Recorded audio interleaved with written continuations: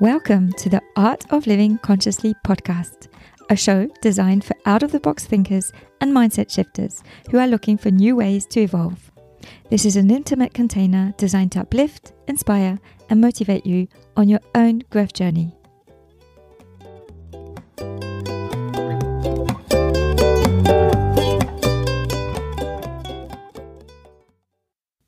I'm your host, Danny Reeve.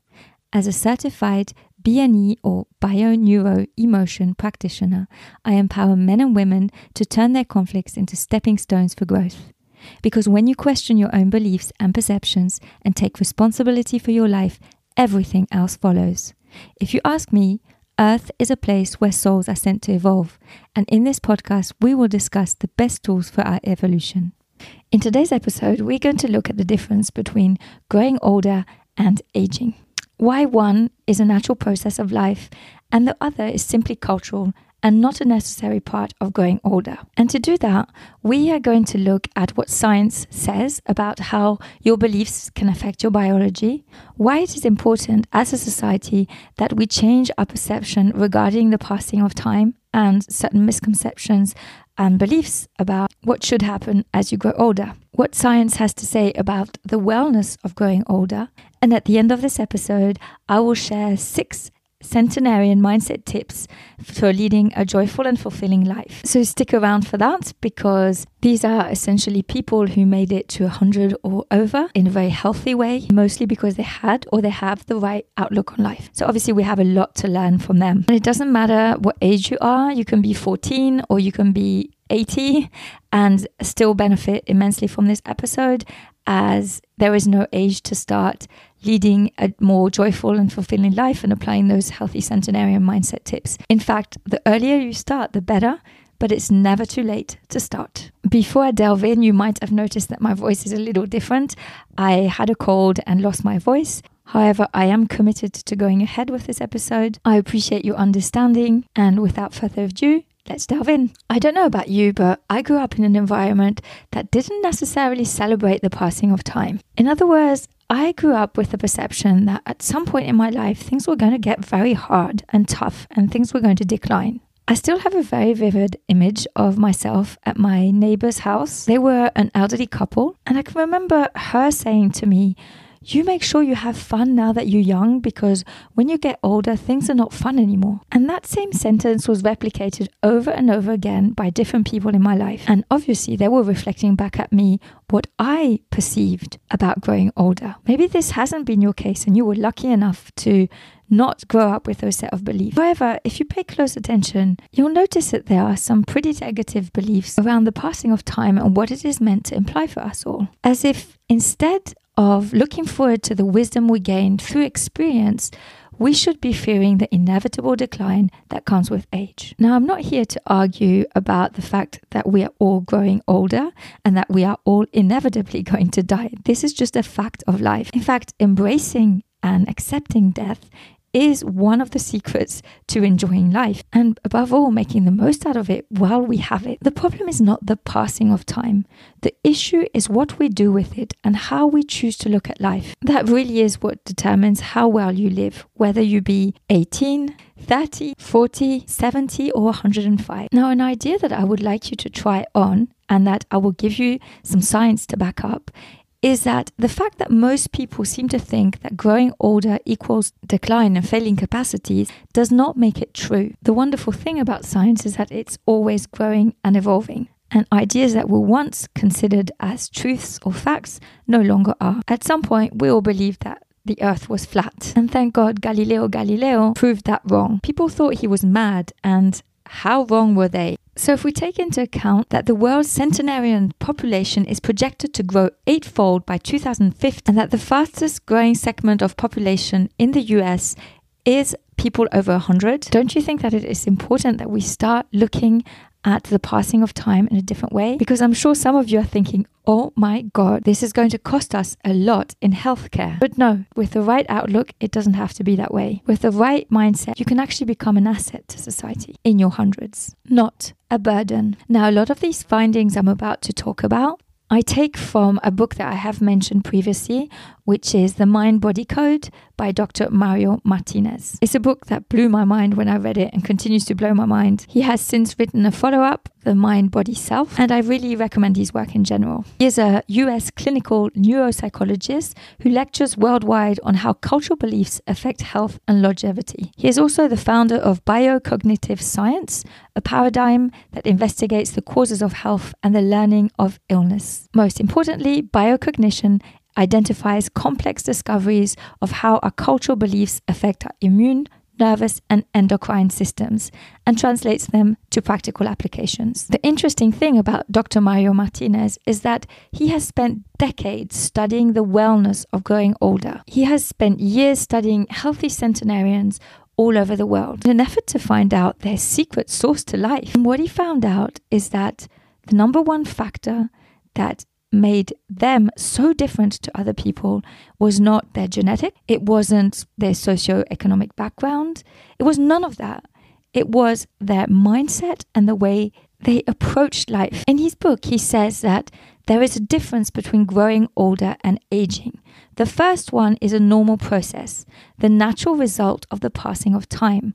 The second is not, and it's cultural. His way of looking at it is that aging is what you do with your time based on your cultural beliefs. He says that each culture has different portals around aging.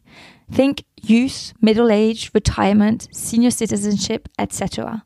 Those portals depend on culture, not genetics, and vary from one society to the next. For example, once you hit middle age, it's all downhill. That's a common belief linked to an aging portal. And that age varies from one culture to the other. In fact, a study conducted by Harvard sociologist Ellen Langer, examining why some people looked much younger than others, showed that people who looked significantly younger than their age believed that middle age started 15 years later than those who looked significantly older. And this is an example of how your beliefs or your perceptions can shape your biology. The science that is starting to explain how that might happen is epigenetics. Not so long ago, we believed that our genome, or DNA, pretty much controlled our existence. We thought that it was all written in our genes. And now we know that things are not as straightforward as that at all.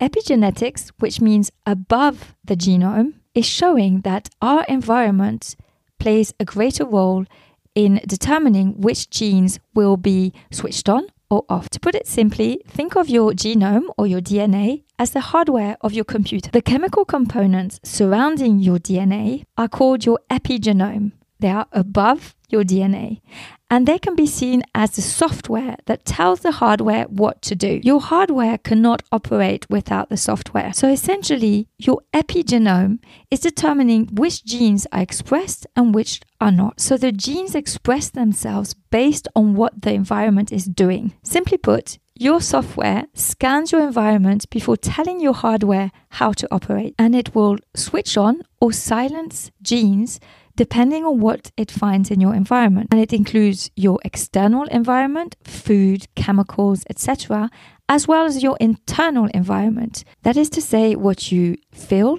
believe, and think about. Let's take the physical environment, which is easier to understand at first. Let's say someone has a history of lung cancer in their family. If that person smokes and leads a certain lifestyle, they might have a bigger chance for that gene to be expressed. But according to epigenetics, it doesn't mean that this is a life sentence and that they will get lung cancer. In other words, a family illness is just a potential to be expressed. It's not a genetic sentence. What determines gene expression in most cases is the environment. And psychoneuroimmunology is showing that beliefs and our internal environment also greatly affect our biology. A great book on the subject of epigenetics is The Biology of Belief by cell biologist Dr. Bruce Lipton. If you're interested, go grab yourself a copy. It's a really straightforward book and very easy to read. So let's say epigenetics is backing up what Gandhi once said, which was, you tend to become what you believe. And this is wonderful news because it means that if you change your beliefs,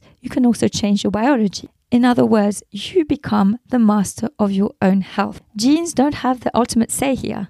You do. So just to showcase how powerful your mind and the environment you create within yourself is, let me tell you about a study that I read in Dr. Mario Martinez's book that I thought was freaking amazing. This study actually examined a group of 80-year-olds, and it divided them into two groups. Group A was told that they were going to a place where they would live as if they were 50 years old again. So basically it was like going back into time for them. They were given name tags with pictures of themselves when they were 50. They were immersed in that period of their life through music, the activities they did. They were basically treated as if they were 50-year-olds again. The other group, on the other hand, were told that they would go to a place where they would reminisce about how it was to be 50 again. All they did was talk about the good old days. The study took place for 5 days. Before that, both groups were put through medical tests, measuring muscle tone and other physical parameters used to monitor aging. Before and after pictures were also taken. At the end of the 5 days, the first group, the group that had been immersed in another period of their lives again, showed significant improvement in all their medical tests. Photographs were presented to an objective panel of people who perceived them as looking years younger by the end of the experiment. Pretty amazing, huh? And what about the other group? Well, they got worse because they were put into nostalgia mode.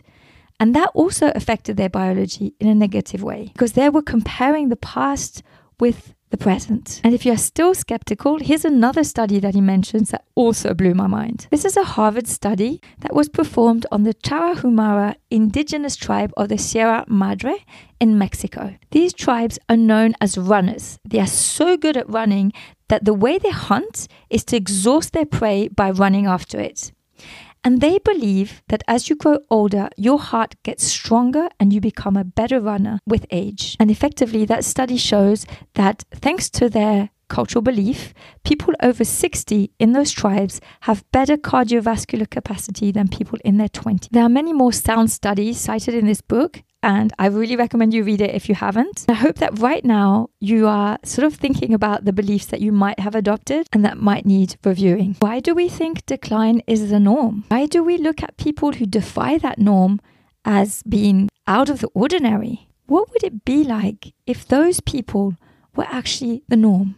Just imagine a society where the elder were healthy, lived a joyful life, and passed on their wisdom to the next generations instead of being locked away in care homes and hospitals. Just today I was doing some research and I came across a YouTube video by a certain Drew Binsky, and he went to Okinawa, which is a Japanese island well known for the longevity of the people there. And he was talking to this 100-year-old woman, and this woman lived alone and she was cooking and doing all the things that she did, and she even had one of those exercise machines.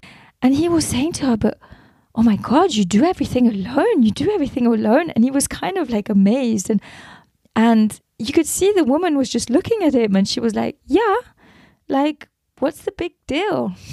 I do my own mowing and my own gardening and my own cooking. And she was quite amused by his questions. And it made me think of how different she views the world and how most of us view the world. And that's what we need to change. One thing that Dr. Mario Martinez also says is that gerontology mostly studies the pathology of aging rather than the wellness of growing older. It's like there's already a negative bias within the field. And so here's what science has to say about the wellness of growing older. As I mentioned earlier, according to recent studies on healthy centenarians, there's usually no real genetic factor involved. What truly sets all of these people apart is the way they choose to look at the world and the supportive communities they build around them. It doesn't matter what social backgrounds and cultures they come from. What sets them apart from the rest of the population is that they have a definite mindset that keeps them healthy and fulfilled. That's to say, a growth mindset. The older they get, the healthier they become. According to a New England centenarian study by Harvard Medical School, men in their 90s were found to have better cognitive abilities than men in their 70s or 80s. Also, centenarians do not die of long, deteriorating diseases. There are no cancers registered in the studies conducted. Most of them die in their sleep or from a sudden accident. So now that we've determined that mindset is the key factor here, let's look at what type of mindset these people are cultivating. And while you listen to these, maybe have a think of which ones you are applying and which ones you could apply more of, or which ones you could take on in your life as well. Here are some of the common factors that were found. They take life with balance rather than with obsession. So, for example, they usually eat healthy, but do not obsess about what they can or cannot eat. They don't come from a place of fear, but from a place of joy.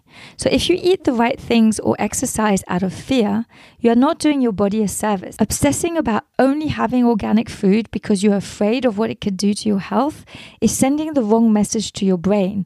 You are literally eating organic fear. So enjoying what you eat and do is key because your mind, as we have seen, has the ultimate say. Apparently, in the studies performed when the book was published, there were no vegans and very few vegetarians.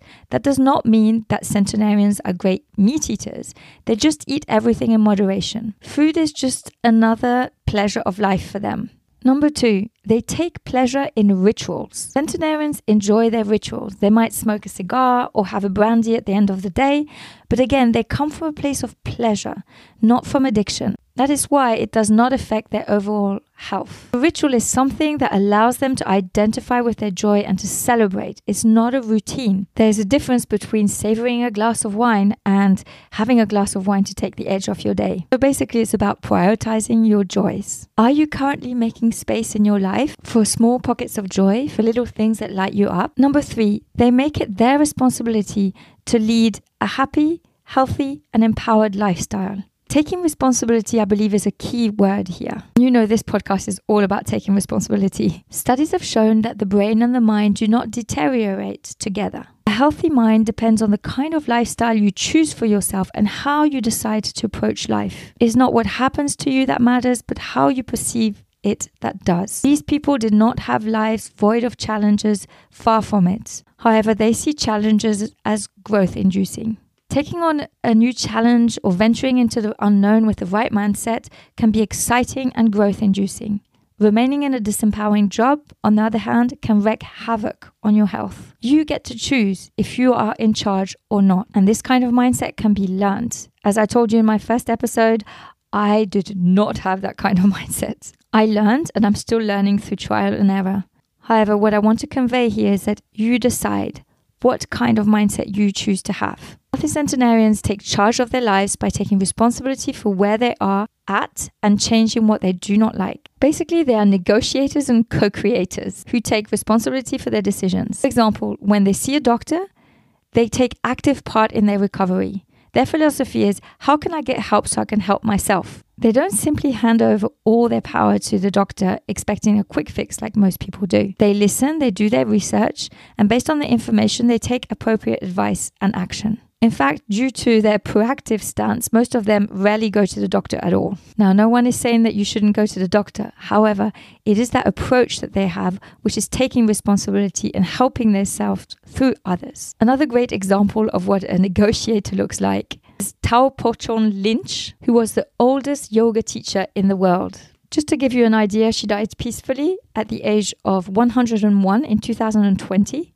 and continued to teach yoga in a studio in New York until she was over 100. This is what she says in an interview. When I was 8, I saw a group of boys performing crazy postures on a beach in India. My aunt told me that being a girl, yoga was not for me.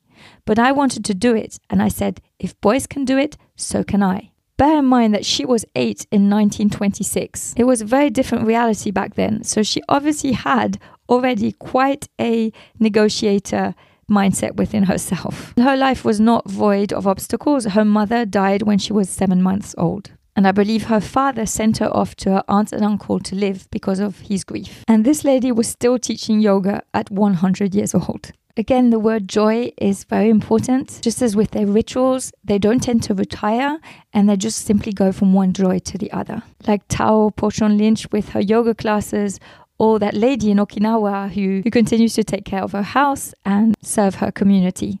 They basically believe that they are in charge of their lives and usually have a degree of commitment and involvement within a community. And they're healthy narcissists. They love themselves, but not at the expense of others. So the key questions here you can ask yourself are, am I taking responsibility for where I am at in my life? Am I in charge of my life? Am I living my life on my own terms? Or am I just conforming to what others expect me to do?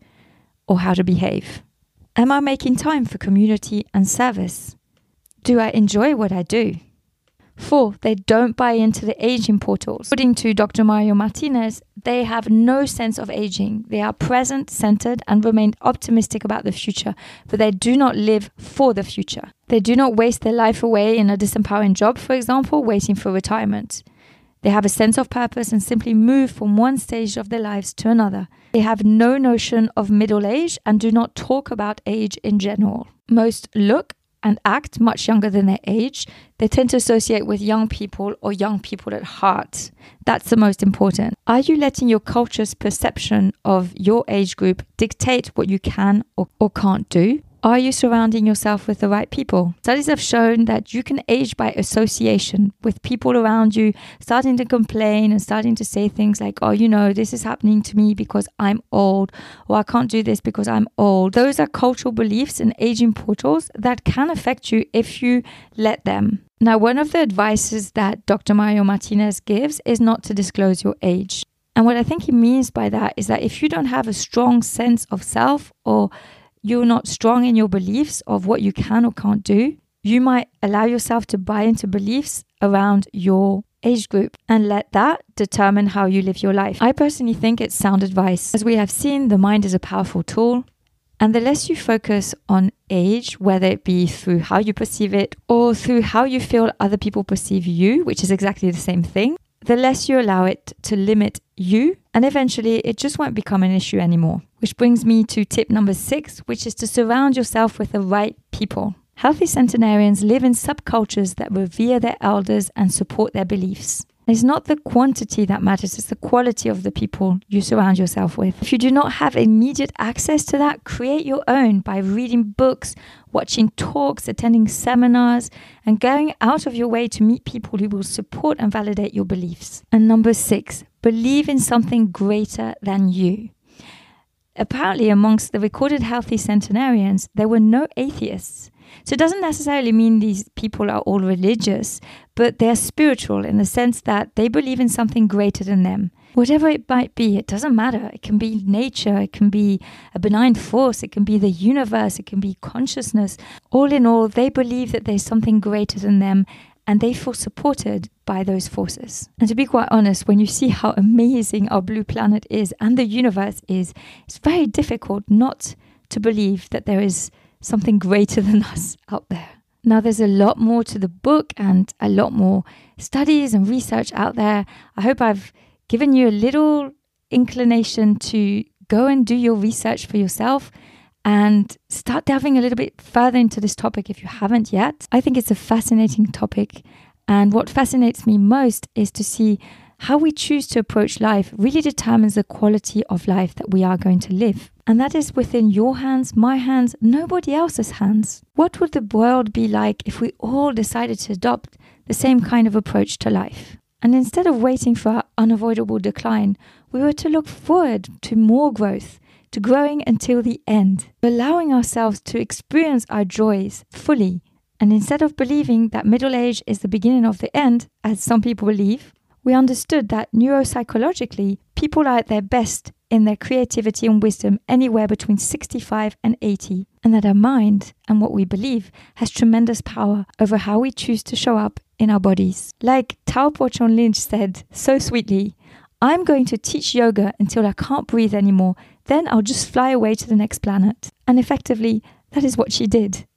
People like that shouldn't be the exception, they should be the norm. And I hope this episode has gotten you thinking about what your new norm can become.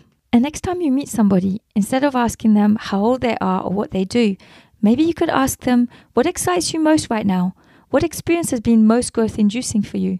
What do you love about your life? And fill in the blank. Get to know the person, their essence, and what brings joy to them. And share your joys, share your experiences and your excitement. And I'll finish with this quote that I read in Dr. Northrup's book, Goddesses Never Age. We are not proponents of long life. We are proponents of joyful life. And when you find yourself in joy, the longevity usually follows. We do not count the success of a life by its length. We count it by its joy. And there you have it for today's episode. To find out more about what I do and how I can best serve you, head over to www.dannyreeve.com. Meanwhile, why not hit that subscribe button so you can be notified when the latest episode drops in? I promise the journey will be worth it. Thank you so much for listening. I truly appreciate you, and I wish you a flawsome day that is flawed and awesome just the way we like it.